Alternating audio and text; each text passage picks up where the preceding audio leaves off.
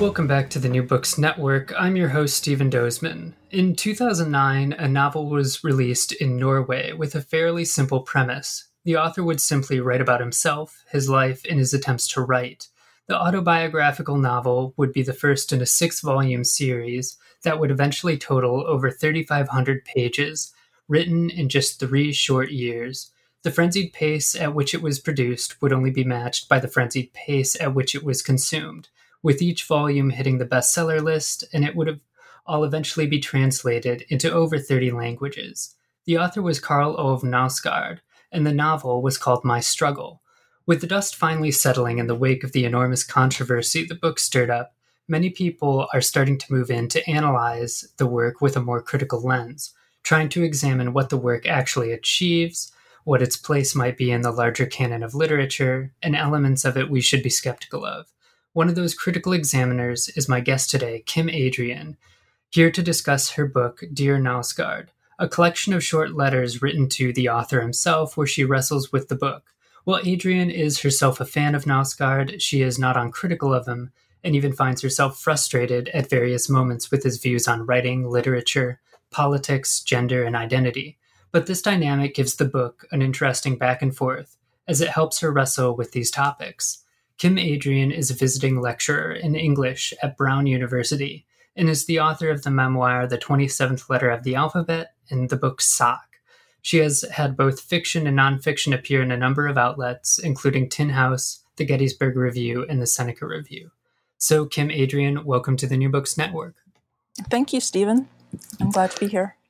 Yeah, so we always like to have authors introduce themselves at the beginning. So could you tell us a bit about who you are and kind of maybe who you are as a writer? Well, I think I'm attracted to the essay form and the memoir form, sort of genres that allow you to explore things in a kind of lateral sideways movement. My memoir, The 27th Letter of the Alphabet, is written as a series of glossary entries. So that lets me skip around a lot and tackle one subject, which is mostly my relationship to my mother, who's mentally ill, from a bunch of slightly different angles. And I think I like to work that way in general. I think I do that in Dear Knausgaard as well. I'm very interested in literature that takes chances. So I've edited an anthology called The Shell Game, Writers Play with Borrowed Forms, which, these are essays that take on the form of like a crossword puzzle or a recipe or a police report. So I like things that are kind of surprising, and I like to try to write that way too. Yeah, that really came across in this book here. So for listeners who perhaps don't know, could you maybe give them a sense of what Knausgaard's book, My Struggle, is and why it warranted you writing your own book-length response? Because it's obviously something of a smash hit in a lot of circles across the world, but it's also, interestingly, one of the easiest novels I think you could describe in a really boring way. So what is this boring book that has captured so many people across the world? Well, for people who don't know anything about it, I guess I would just say, as you've already said, it's an extremely long novel. It takes over 6 volumes, well over 3,000 pages, and it is just about Knausgaard's life. He himself calls it a nonfiction novel. Other people call it autofiction. And I think what both those terms are pointing to is the idea that the subject matter itself comes from real life. It comes from Knausgaard's life, but the way in which he shapes it looks a lot like fiction. So there's a tremendous amount of scene and dialogue, descriptive detail. He also plays with time in ways that we usually see in novels. So dilating a present moment, kind of opening it up and holding it still while he goes back into a memory or does some kind of like side shoot essayistic exploration, which is a favorite maneuver of his. So he uses those kind of techniques that make it feel like a novel, but it is very much taken from his own life. So he refused, for instance, to change the names of any of the people in the work. And it's such a seemingly minor thing to do, but it actually pulls the work into a level of reality that is surprising. Just the choice of names, and there are many other choices along those same lines. Knausgaard's very interested in what he calls making the world real again. He basically considers that the role of literature is to make us see reality as it really is, and not through the lens of ideas that we have about reality. So that's a huge distinction for him. And I think that's what energizes his readers, is that he's working very carefully to describe his life from the inside, because he sees a big... He looks carefully at kind of the screens that we put between our innermost lives, our innermost perceptions of reality, and the way we kind of interact with others in the social realm. And one of those screens that he pays a lot of attention to is shame. So in My Struggle, he's working really hard to just refuse those screens of censorship and self-editing and just speak from his heart. And I think you sense that the power of his voice is palpable on the page. It's an extremely grave kind of voice. It can be funny at times, but you sense the seriousness of his intent and that he's almost speaking from the bottom of his soul. And I think that means a lot to the people who kind of cotton on to that part of it. I think that accounts in large part for the appeal of the work.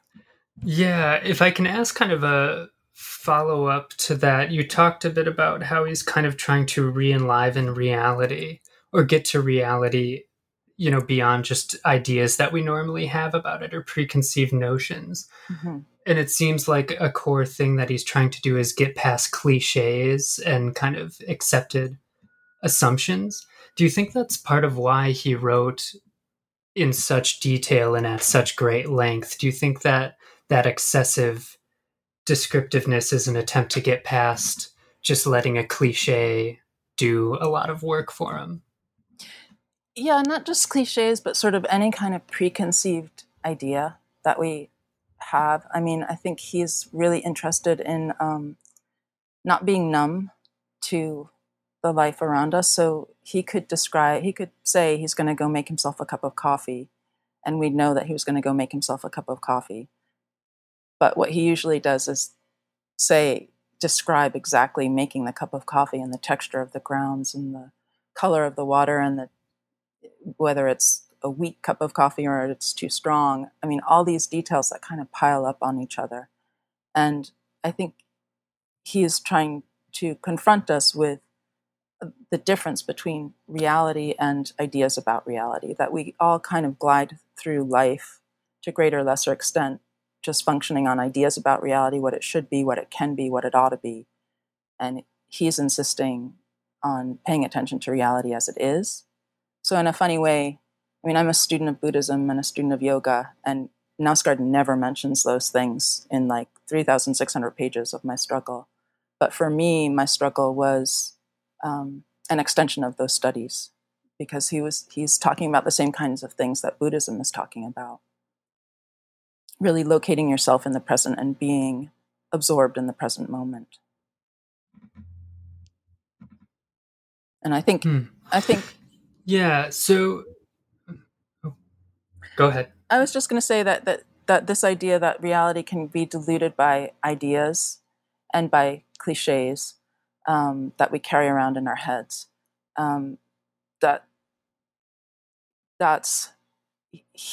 he's by trying to focus on reality as it unfolds deep within himself, he's putting on the page this very undiluted expression of reality. And it feels extremely vivid and lifelike when you read it. To move along, Knausgaard's work has gained some very passionate fans, And one thing I've noticed is how many of them remember how they got into the series.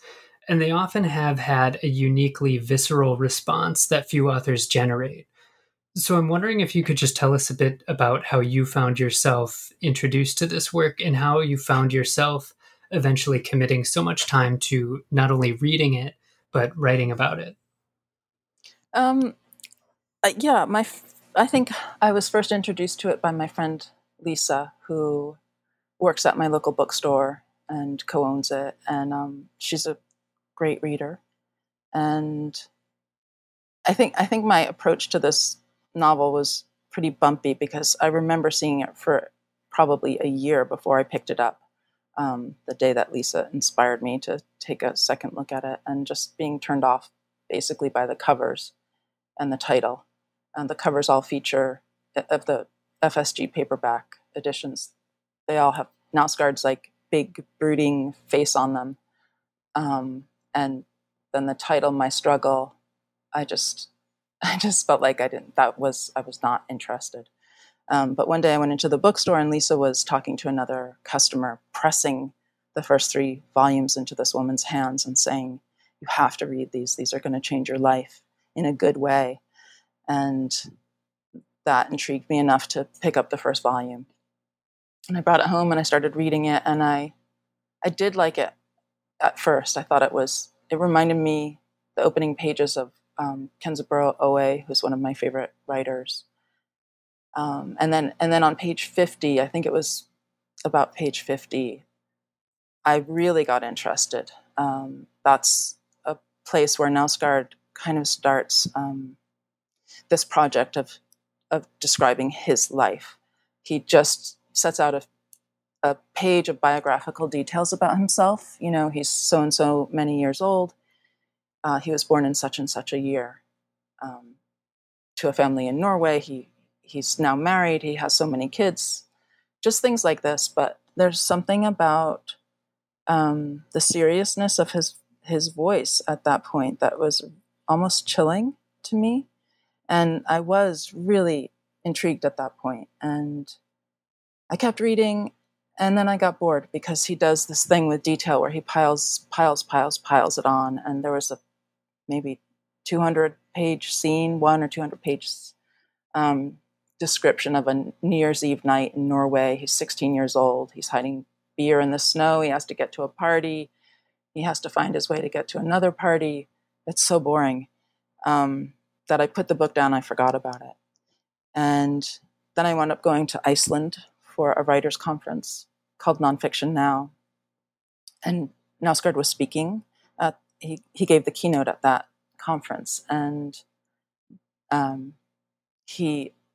he read, I recognized that voice that I'd been so intrigued by on page 50. He had that same kind of gravitas, and the whole auditorium, which was like packed, probably, one of the bigger venues in Reykjavik, hundreds of seats, and everybody was just hushed listening to him. And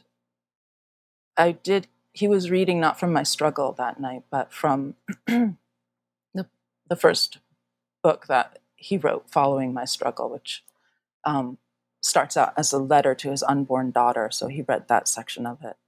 And he said some really interesting things about literature and writing that night. And I went home and very intrigued to pick the book back up, and I did. And the second half of book 1 kind of delivered for me. I know plenty of people who love that first section with the beer and the snow, but it just didn't speak to me. The second half of book 1 deals with the death of Knausgaard's father, who was very psychologically abusive to him when he was a child, and also somewhat physically abusive, and a very broken person. And he becomes very deeply alcoholic, and he dies of a heart attack. He's living with his mother at the time in Norway. This is Knausgaard's father I'm talking about. And Knausgaard and his brother have to go to their grandmother's house and clean it before the funeral. So there are, I think it's about 200 pages long, descriptions of just cleaning this house. But it's a tour de force. I mean, it really blew me away. Because even though the focus is mostly on the actual physical act of cleaning, there's this underlying emotional turmoil of, confronting the fact of his father's death and confronting the kind of relationship that he's now left with in the past tense, because his father is gone. And meanwhile, cleaning up this terrible mess because actually the father was so deeply alcoholic that he was incontinent, and his mother, Knausgaard's grandmother, was so old that she really should have been in a home, but the father kept her with him in her house. And she was also incontinent, so the house is a mess for that reason, and there's rotten food everywhere and dirty, plates and empty bottles of alcohol all over the place. And so Karl Ove and his brother Ingve clean for days and days and days. And at that point, reading that part of the book, I did get hooked and was intrigued to read the rest of it. And of course, it takes a very long time to read a novel that's 3,600 pages long. And I think when you read a book that is that long, it becomes a part of your life. I talked about it all the time. I thought about it all the time. I dreamt about it. And I think I wound up writing about it because it actually had been an experience. I felt like I'd been somewhere with this book because it had woven itself into my own life. And being a memoirist, that's my impulse, is to look at an interesting experience in my life and see if I can write about it, and understand it better that way. And I also think I wanted to write about it as a writer to better understand what Knausgaard had done, because I just think it's really extraordinary work, and I wanted to kind of just look at it really closely and see what I could learn from it. Yeah, kind of jumping off that, you decided to write this book as a series of letters directed to Knausgaard himself. And at times the letters have straightforward kind of analysis, but there's lots of other personal anecdotes, whether it's taking a cookie break or visiting with some friends. And that all works its way into these letters as well. So I guess I want to ask, why write the book in this way? And in what way did it help you engage with the work that a more kind of traditional academic critique wouldn't allow you to get at it? Yeah, I think I wrote the book as letters out of desperation because I'd actually been trying to write it as a more serious, it definitely had memoiristic elements in it. That was my intention from the beginning, in part because I thought that was to me, that just felt like the right way to respond to Knausgaard's work, because Knausgaard's work is so deeply intimate.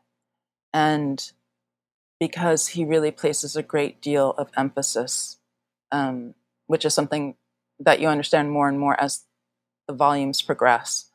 He's very interested in the kind of I and you relationship of writer and reader, the kind of intimacy that can happen through literature. So I wanted to respond in a kind of like way. At one point, he says he's writing this work for the unfamiliar reader, and I was aware of my role in responding to him as being that, one of many, but I was an unfamiliar reader. But even so, I think I was still I felt a lot of pressure to respond to the work in a really like critical way, like as a critic. And I think the complicating factor really is that I had agreed to write this book before book 6 of my struggle had been released in an English translation. And up through book 5, I felt like I had a handle on my struggle and like I could respond to it. I thought I knew what he was doing. I had great appreciation for it. I had a lot of enthusiasm for it. And then book 6 came out, and I think it's 1,300 pages long. It's kind of the most difficult volume. It's very meta in the sense that the time period it's treating is actually the time period during which Knausgaard was writing my struggle. So it opens on the eve of the publication of book 1, and it moves through the composition and publication of all the subsequent volumes up through the writing of book 6. So it just feels very closed in on itself. And on top of all that, in the middle of it is a 450-page essay on Hitler and the Holocaust. That's just kind of plunked there, but it has a lot of philosophical implications for the work as a whole. And I think when I read book 6, first of all, I was exhausted by it. And second of all, understanding better Knausgaard's philosophical intentions for the entire novel kind of intimidated me, because I think he's just an amazing thinker. And I think I was just so intimidated by the thought that went into the composition of my struggle that I felt intimidated, basically. I lost my voice. I just, for months and months, like almost a whole year probably, I was trying to write about it, and I couldn't, because I just didn't have any faith in my own voice. And I got so bad that I actually went to the publisher and said, I can't do this right now. I have something else I need to work on. I'll pick it up in a year or two. And the publisher's this incredibly sweet man. For him, he was like incredibly kind of stern with me. And he was like, you know what, you signed a contract. You just have to pony up and write this thing. And at that point, I was just desperate. And I started writing a letter to Knausgaard the next day. And it suddenly became very fun. I actually enjoyed writing all of these letters. And I think it's because I could find my voice in the letter form. And I could respond really as a reader, and the pressure to respond as a critic. I could fold that into the letter format in a way that felt natural. And yeah, so the letters were fun, and that's how I got to them. One of the things I found really interesting about both your work and Knausgaard's is the role various other people in your life play in the book itself. And it seemed like a lot of them were kind of counterparts in your life to many of Knausgaard's friends and family members. But the one I'm really interested in is in your friend Lisa, who seems to play a similar role in your life as Gear plays in Karl Ove's, whether you intended this or not. But I think this raises kind of a question about the role friends play in a writer's life, and how they sometimes play this dual role of both friend and muse. So I'm wondering if you can speak to that role and how it plays out in both of your lives. Yeah, I mean, I definitely was aware of that parallel between me and Lisa and Karlove and Gare. And for a while, that was actually I thought that might be the focus. I thought it could be interesting to write about, two women discussing a work of literature. And that work of literature, Karlove talks to Gare about his work a lot. And so I was kind of going to do something fun with that, and it just felt canned. It didn't really go anywhere. But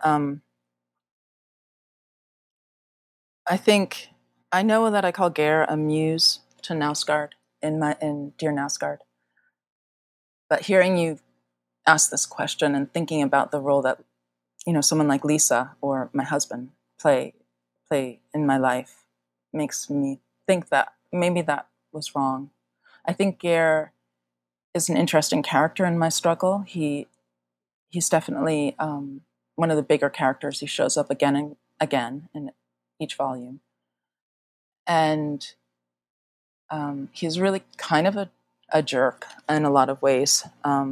He just seems like a kind of pugnacious, in-your-face, anti-PC type guy who's trying to pick arguments. Like, I think that's the impression that I got from him. But at the same time, he's like this amazingly generous friend to Karlove. So Knausgaard, as you said, wrote this novel in 3 years. I thought it was 4, whatever. It was an incredibly short period of time. And it was 2009 to 11, I think. Just unbelievable. Yeah. Right. So he was just like, on fire. And he wrote, I think 10 or maybe 15 pages a day. And at the end of every writing session, he would call up Gare and read to him what he'd written, and Gare would listen and respond. And my sense is that mostly his response was like, "That's great, man, keep going." But maybe every once in a while he would, say, "You might want to think about this or that," and give him a little bit of direction this way or that. And that's like, what an incredible act of friendship and generosity. So in a way, I think that's, even though Knausgaard does take a lot of ideas from Gare, and he discusses that in My Struggle, how he absorbs these ideas that his friends give him and make kind of like absorbs them and doesn't even realize he's absorbed them. He has a long passage on the importance of influence and the role of influence, and Gare is part of that. But I think for me, like Lisa, Lisa's not a writer. And like my husband's not a writer. Gare is a writer. Knausgaard did something similar for Gare. Like Gare would send him his work and Knausgaard would respond to it regularly too. I think I kind of am amazed by Lisa and my husband and their generosity towards me with my work, because they're not even writers and they still put up with me and kind of help put me like on the right track when I get lost. I think to be friends with a writer, you kind of do have to have a certain generosity of spirit. Yeah. Yeah, I have friends in the same boat with me, so I get that. So one of the themes that you bring up a lot in relation to Knausgaard is the idea of gaze, in the way Knausgaard looks at the world and tries to get us to look at it by offering up this kind of excessive amount of detail and, taking Nabokov's famous imperative to caress the divine detail to its furthest possible extent. So this kind of brings back to some things you talked about earlier, but what do you think he's trying to do with gaze and looking here? Yeah, I think it's all part of this idea that he repeats several times, of trying to make the world real again, trying to help us see it. So, the Russian formalists have this idea of, I think it's called defamiliarization, where a work of literature will like slow down the description of something so that the reader can't just like gloss over it and say, "Oh yeah, whatever. He's putting his kid in the stroller and now he's going to go, drop the kid off at daycare." I think Knausgaard works hard to defamiliarize the reader by slowing down and really paying such close attention to the physical details of whatever it is that he's doing. There's a scene, I want to say, I don't know what book it's in, I can't remember, but his young son wakes him up at like 4:30 in the morning and says he's hungry. So Knausgaard goes into the kitchen with his child and gives him a bowl of cereal, but he spends about 3, maybe more pages just, the gaze is so apparent at this point, just looking at every single thing in the kitchen, from the way the early morning summer sunshine is like slanting into the room through the kind of dingy window, to the pan of water on the stove that's flecked with grease from the night before. There's beet stains on the chopping board. There's an old cheese wrapper that's semi-translucent. On and on and on this goes. And what's weird is that it is completely absorbing. I think it's exciting too if you're someone who's willing to spend time with a serious work of literature. It's exciting. If you're not, it's probably incredibly boring. But I think it's exciting because he brings you truly into that kitchen. You really feel like you're there. And I think usually when we see description, we expect it to kind of set the scene or give us some crucial information about a character. But that's not what Knausgaard is interested in. He's interested in showing us his perception of reality from, as I said before, like someplace deep inside him that is pre the kind of editorial processes that happen when we normally try to share our experiences with others. So that's the gaze. And to me, it's more than just the visual, obviously. It's like a whole body engagement with reality that reminds me, I mean, reading all of Knausgaard, but especially book 3, which is about his childhood, really brought it home. I felt returned to a state that I recognize from like early childhood. I think we all have really crystalline memories from early childhood that are just mysteriously intact and vivid and textured. And then we lose track of that engagement with the world. And I just think, our heads get crowded with ideas about what the world is, and we go by those ideas rather than experiencing it again and again, kind of for the first time. And Knausgaard's work is asking us to experience it again and again, in a sense, for the first time, like really experience it. So that's what I think the gaze is about in Knausgaard's work.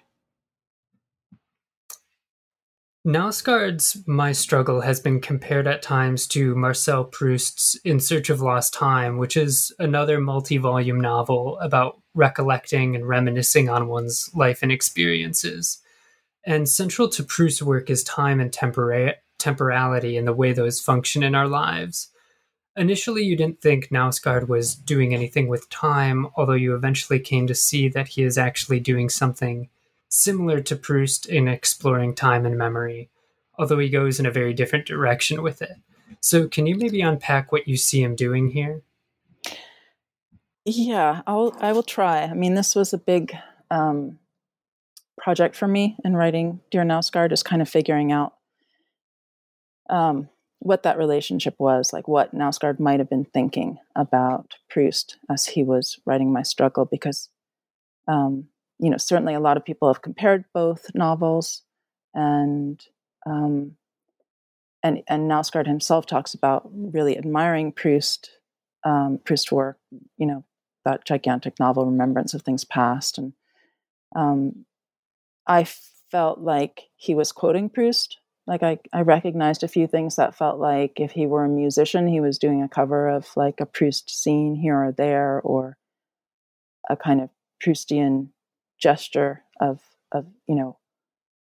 really dilating a moment in the present and doing a massively deep dive for hundreds of pages into the past, only to resurface again in a moment of, eating something or drinking something. In Knausgaard's, the Madeleine is really famous, obviously, in Proust. And in Knausgaard's case, there's a section, I think in book 2, where he goes on and on for almost 400 pages and in this deep dive, memory dive, in the middle of drinking a Pepsi and smoking a cigarette. And then at the end of it all, he like stubs out his cigarette and finishes his Pepsi. So that just felt like a kind of like wink, wink.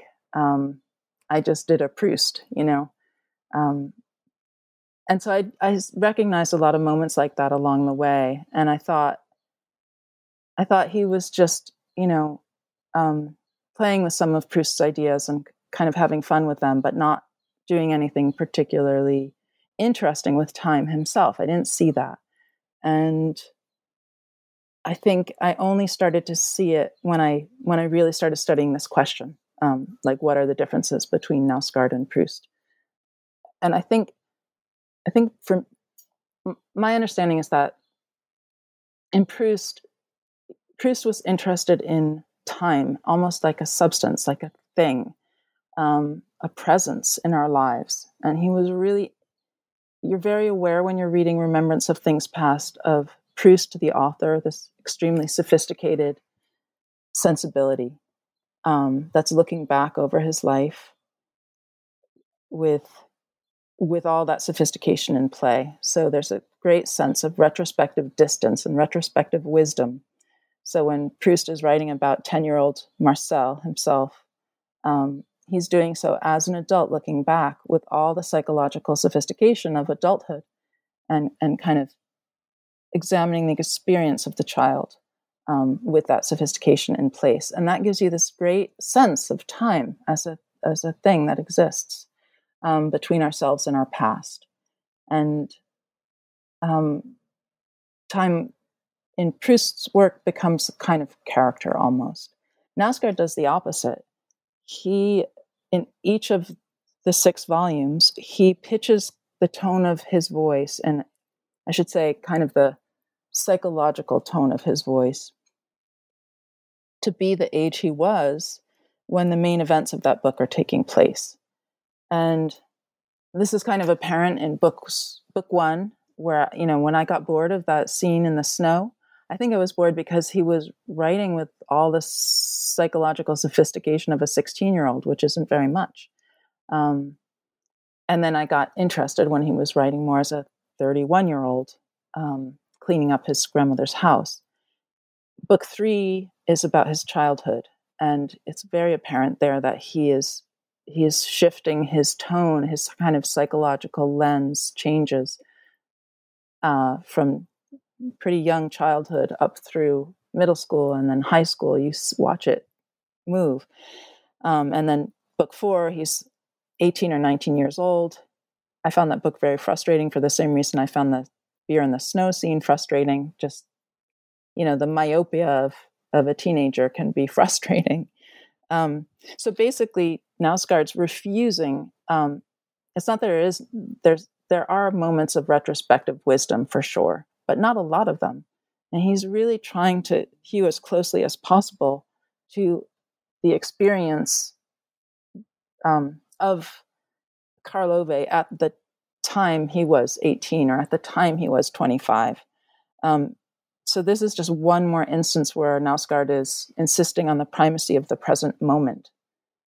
And I almost wonder, I kind of have a suspicion that he looked at what Proust had done and how he treated time in this way. Like, it's very linear, but it also is recursive, and memory can bring us back through time. And in that way, it feels very dizzying and kind of opens and expands. And I think he might have looked at my suspicion is that he looked at what Proust did and said, what can I do differently? And he did this, collapsing time as much as possible into the present moment for each part of the narrative. At one point, you bring up the Chilean philosopher and biologist Umberto Maturana, who has developed a theory that each living being produces and sustains its own world through its own collection of filters and experiences.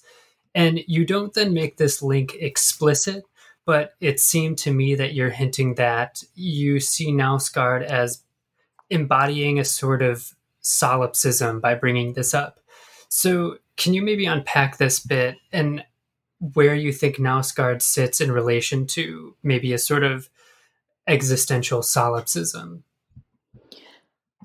I actually didn't bring up Maturana I don't think that Knausgaard is a solipsist at all. I know that's like a big accusation that he gets. A lot of people think his work is really narcissistic. Thinking about Proust, a lot of people have called his work like a gigantic, like a Proust for the selfie generation, or like it's a gigantic selfie. I think that it's easy to think of him as a solipsist because he's interested in our perceptions of reality as they occur on the inside. And Maturana is also interested in that. Maturana, I'm not a Maturana expert. I read him in my 20s, probably reread him in my 30s. He's just been a kind of touchstone for me. His theory of autopoiesis, as I understand it, is that we are each, that basically every biological form perceives reality according to its sense structures. So a dragonfly will perceive reality in a way that's extremely different from a human being or from a dog. because their senses are so differently built and arranged. And that each one of us have slightly different, sense systems. So the way I perceive reality will necessarily be different than, for instance, the way you perceive reality. But both Knausgaard and Maturana make a big concession to the idea of influence. So I brought up Maturana at that point in Dear Knausgaard because I was talking about Inger Christensen, who's this great poet, and how you can be a certain person before you start a book that really affects you, and by the time you're done with that book, you can be you feel changed by that book. It's influenced you. It's influenced your sense system in a way. But just to go back to this idea that Knausgaard's a solipsist or a narcissist, I think, although it's very easy to see that when you see he's written a book called My Struggle, and it's all about his life and his perceptions of reality, he's actually, I think, mostly interested in order to pay attention to, this kind of this reality before it gets distorted by things like shame and the other self-editing things we have in place in order to function in society. He also has to pay attention to what's on the other side of that. So he is actually a very observant student of society and the larger world. One of the key themes in Knausgaard's work you address is gender and how it informs his work and his identity. So throughout, he definitely wants to be kind of a man's man and finds himself often emasculated by what seem to me to be very trivial or petty things. But in spite of how stupid it makes him look, and at times it's just frankly, kind of pathetic, and he seems vaguely aware of how stupid and pathetic it is, he refuses or is unable to let go of this kind of idea of himself and his masculinity. So what do you see going on with this tension here? I think a few things are going on with that. So part of the deal when he signed on to write a book in which he was going to, really let it hang out, really reveal what was going on the inside before he went to the, did the work to make it more palatable to the people around him. Part of that deal means sounding like an idiot some of the times. And he does but I think he knows that, but it's in order for him to really speak from this place that's so deeply internal, he kind of has to, he has to be able to sound like an idiot sometimes. So he does. He sounds like a sexist pig a lot of the times. But I also think that, there's a lot around masculinity that comes from his relationship to his father, who was a very overbearing presence. And, in Knausgaard's eyes when he was young, a real man. And he often belittled Karlove, who had a lisp when he was young and liked pretty clothes. And, kids at school made fun of him, called him, I think it was a Nancy. I'm not sure what term it was, but, obviously kind of an accusation of being effeminate or possibly gay. So he kind of is stuck on this. But even more than that, Knausgaard as a thinker is stuck on dualities. They come up again and again and again in My Struggle. He's obsessed with them. And they're kind of an engine for the work. It's not just masculine versus feminine, and in his view, the feminine is weak and formless and colorless. It's really doesn't have a lot going for it. But he's also fixated on dualities like the inside and the outside, obviously, or biological forms and material reality and freedom and personal responsibility, or openness and closedness. That's a really big one for him. He aspires in in this work of literature to be as open as possible and as expansive as possible. And that partly explains why it's so long. It's just he wants a sense of kind of like endlessness and openness. But he's always working within these dualities. So he fixates on the difference between the masculine and the feminine, and he really doesn't leave a lot of space for the realities of the gray space between those things. Moving along with that, one of the most interesting points in my struggle that you address is how gender works with language, especially in response to a passage he writes on gender neutral language, and how he thinks it's a politically correct takeover that ruins our individuality. But you find this worth addressing and pushing against. Mm-hmm. And so you do have some points of agreement regarding how gender, language, and ideology are related, but you take it in a very different direction than he does. So can you maybe unpack his own take and how you where you line up, but then go in a different direction or diverge from his view? Sure. So, I think you're talking about in my book, I discuss a kind of a smallish scene in which Knausgaard is discussing, I think, like the other parents at his kids' preschool, or I don't know, someone he knows in Swedish society, who this element of Swedish society that believes that there should be a third gender-neutral pronoun, which is hen. The other two, I'm not sure which is masculine and which is feminine, but they're han and hun, or something like that. And they want this new one, hen. And in Knausgaard's view, he explains that he thinks that this is a terrible idea because they want to like squash difference, and they want to squash individuality, and they want to make everybody the same. And this is incredibly, he doesn't say this. He just, that's what he says. He leaves it there. But, if you read all of my struggle, and especially if you read book 6 and you read the essay on Hitler, you realize that this is like a very serious accusation from Knausgaard, because, that's what the Nazis did. And he goes on at length about how the Nazis crushed individuality and tried to homogenize society and erase difference, both of their victims and also of of Germans. They were trying to make everybody exactly the same in this utopian vision of Germany. So it's an extremely serious accusation of his. So I take it up, and I get what he's saying. I agree. It's really important to not squash individuality. But what I argue is that language itself, and he also, I should just say, he talks a lot about how individuality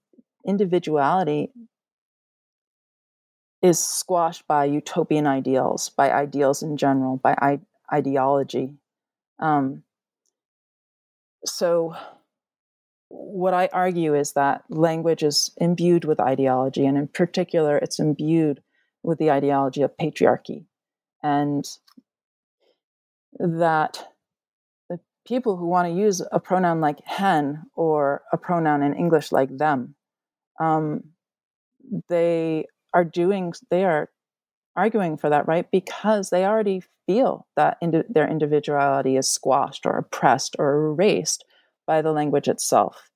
So I'm basically just arguing that we need to look closely at where the dangers of ideology actually lurk, and that many of them lurk in language itself, and that it might be difficult for someone like Knausgaard to acknowledge that because he happens to be in a position, being white, being male, being cisgendered, being middle class, and so having had a good education.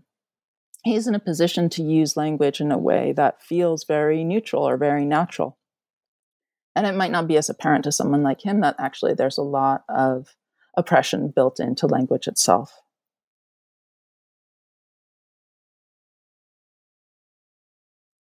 So in contrast to masculinity, Nalsgaard's second wife, Linda, is maybe the most detailed chance we get to see his vision of women and femininity. So throughout the books, he's clearly obsessed with women in a certain way, often lustfully, often kind of blurred with some other approaches. And at times, he describes Linda and her work as being vibrant and full of life and kind of saturated with this positive energy.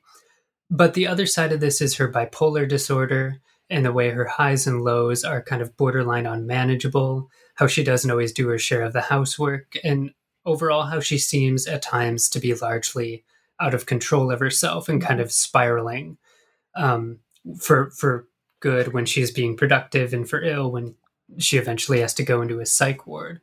Um, what does the way he perceives Linda tell us about how he understands femininity? And maybe more broadly, how does that kind of play out in the work? Um, that's such an interesting question. I think Linda's such an interesting character. I've come to feel that, especially after having read book 6 and that crazy essay, that Nausgaard's such a careful thinker, really. He thinks so deeply about so many things, but Linda's like this. I feel that Linda as a character is a strangely tragic feeling blind spot for him. I think you're right that he reveals himself in this novel to be obsessed with women in a certain way. It's very, lustful or whatever. And he idealizes women a great deal. I mean, I think his impetus to try to get out of the head and into the heart and get out of ideas and ideology and just feel what's happening from the heart is probably something that he arrived at because he's so attached to ideas and ideals. And Linda, my impression of Linda was that she was extremely vivid in book 2 when they're actually falling in love. She's all those things that you say. She's like, very vital, very warm, very beautiful, very intelligent, and saturated with positive energy, as you put it. But as life gets messier, they have kids, they get married, they have to make the kind of compromises that, everybody in that kind of relationship has to make with each other. And then on top of that, she's got a serious mental illness. She kind of, as much as he talks about her, it's always from a strange remove. I felt like I couldn't really see her after she fell from this very high ideal. She was more kind of like a strange fact of his life that was troubling and taking up time and like hard to negotiate, but I didn't see her the person. And I don't know if that's because, it's hard for him to see women unless they're fulfilling this ideal, or if it's because she was so ill and it's really hard to handle and understand a mental illness that serious. But I do think that Linda, as a point of interest in the novel as a whole, there's a sadness kind of clinging to her character because even though she's so much in the books, it's just hard to see her because I feel like he doesn't see her. He doesn't see her with the same kind of attention that he sees, the messy kitchen at 4:30 a.m. or the kids' clothes all over the ground. It's that kind of attention isn't there for her.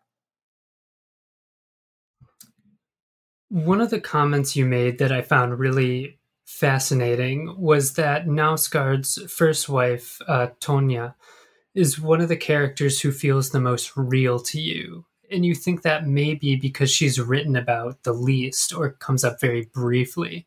So I'm curious if you could unpack this a bit, because one would imagine the opposite would be the case, that the more he writes about someone, the more real they become.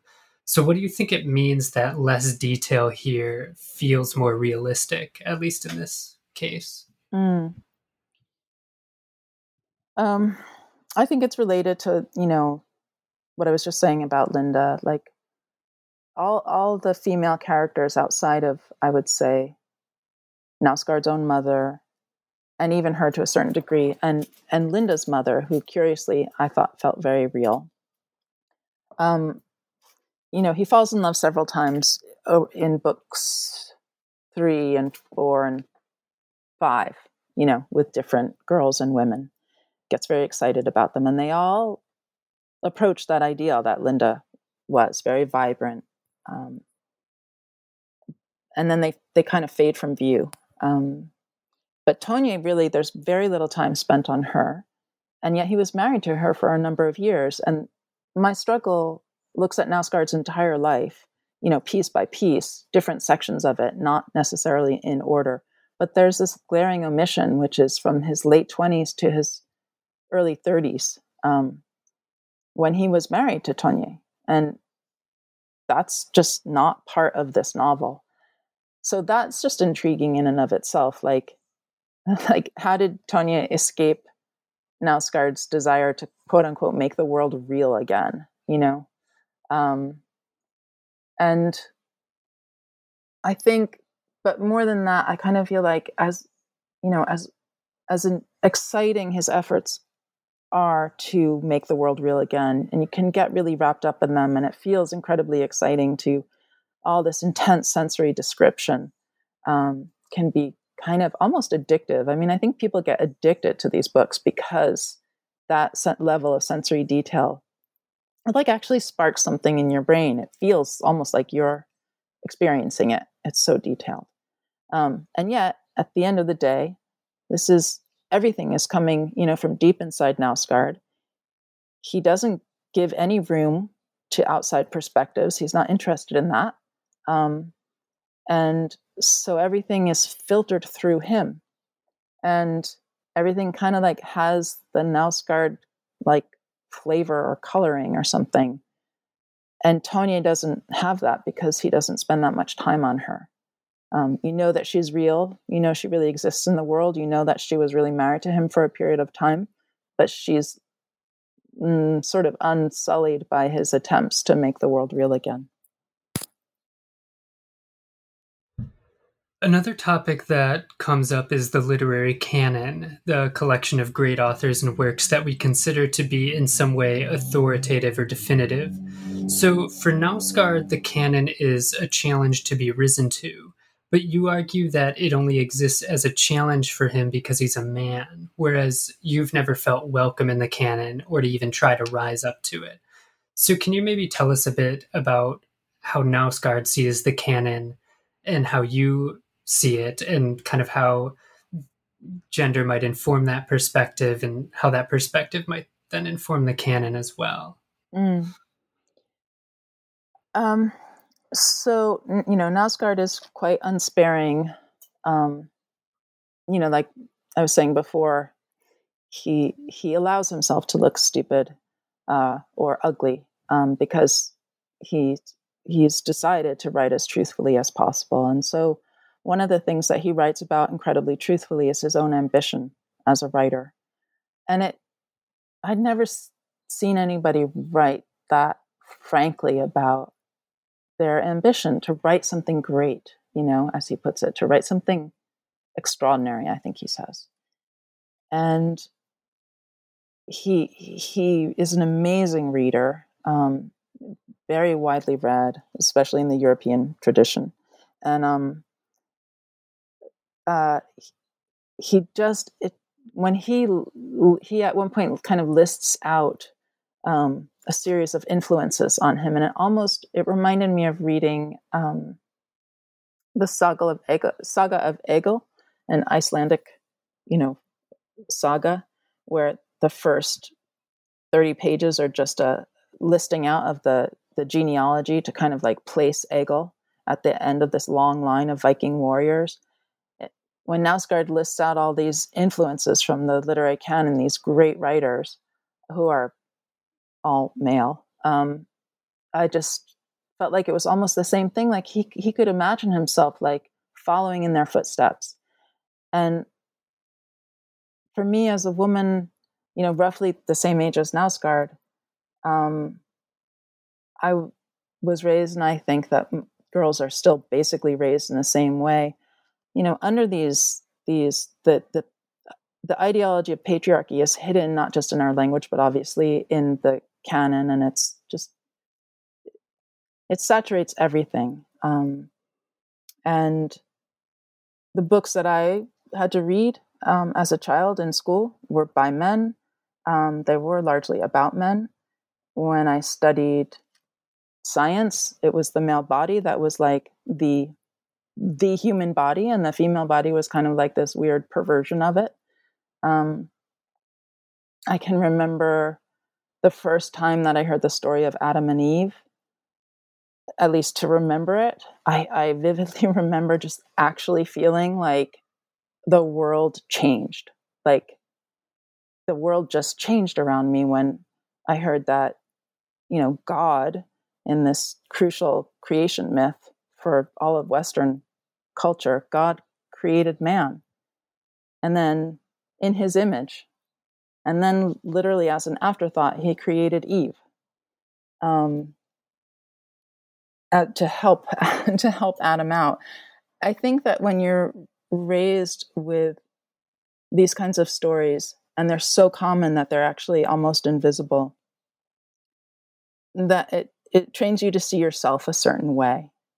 And it was just amazing to me to see how differently Knausgaard viewed himself than the way I view myself in relation to something like the canon, which is largely male for obvious reasons,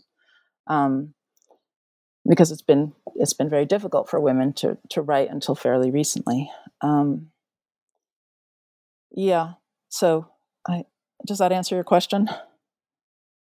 Yeah, I think so.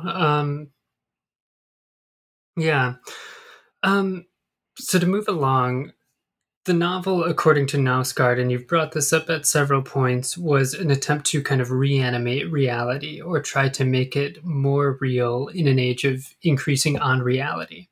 So beyond questions of whether this novel fits in the canon and will be read 100 years from now, it definitely seems to have struck a sort of nerve by aiming at something we wanted at this moment.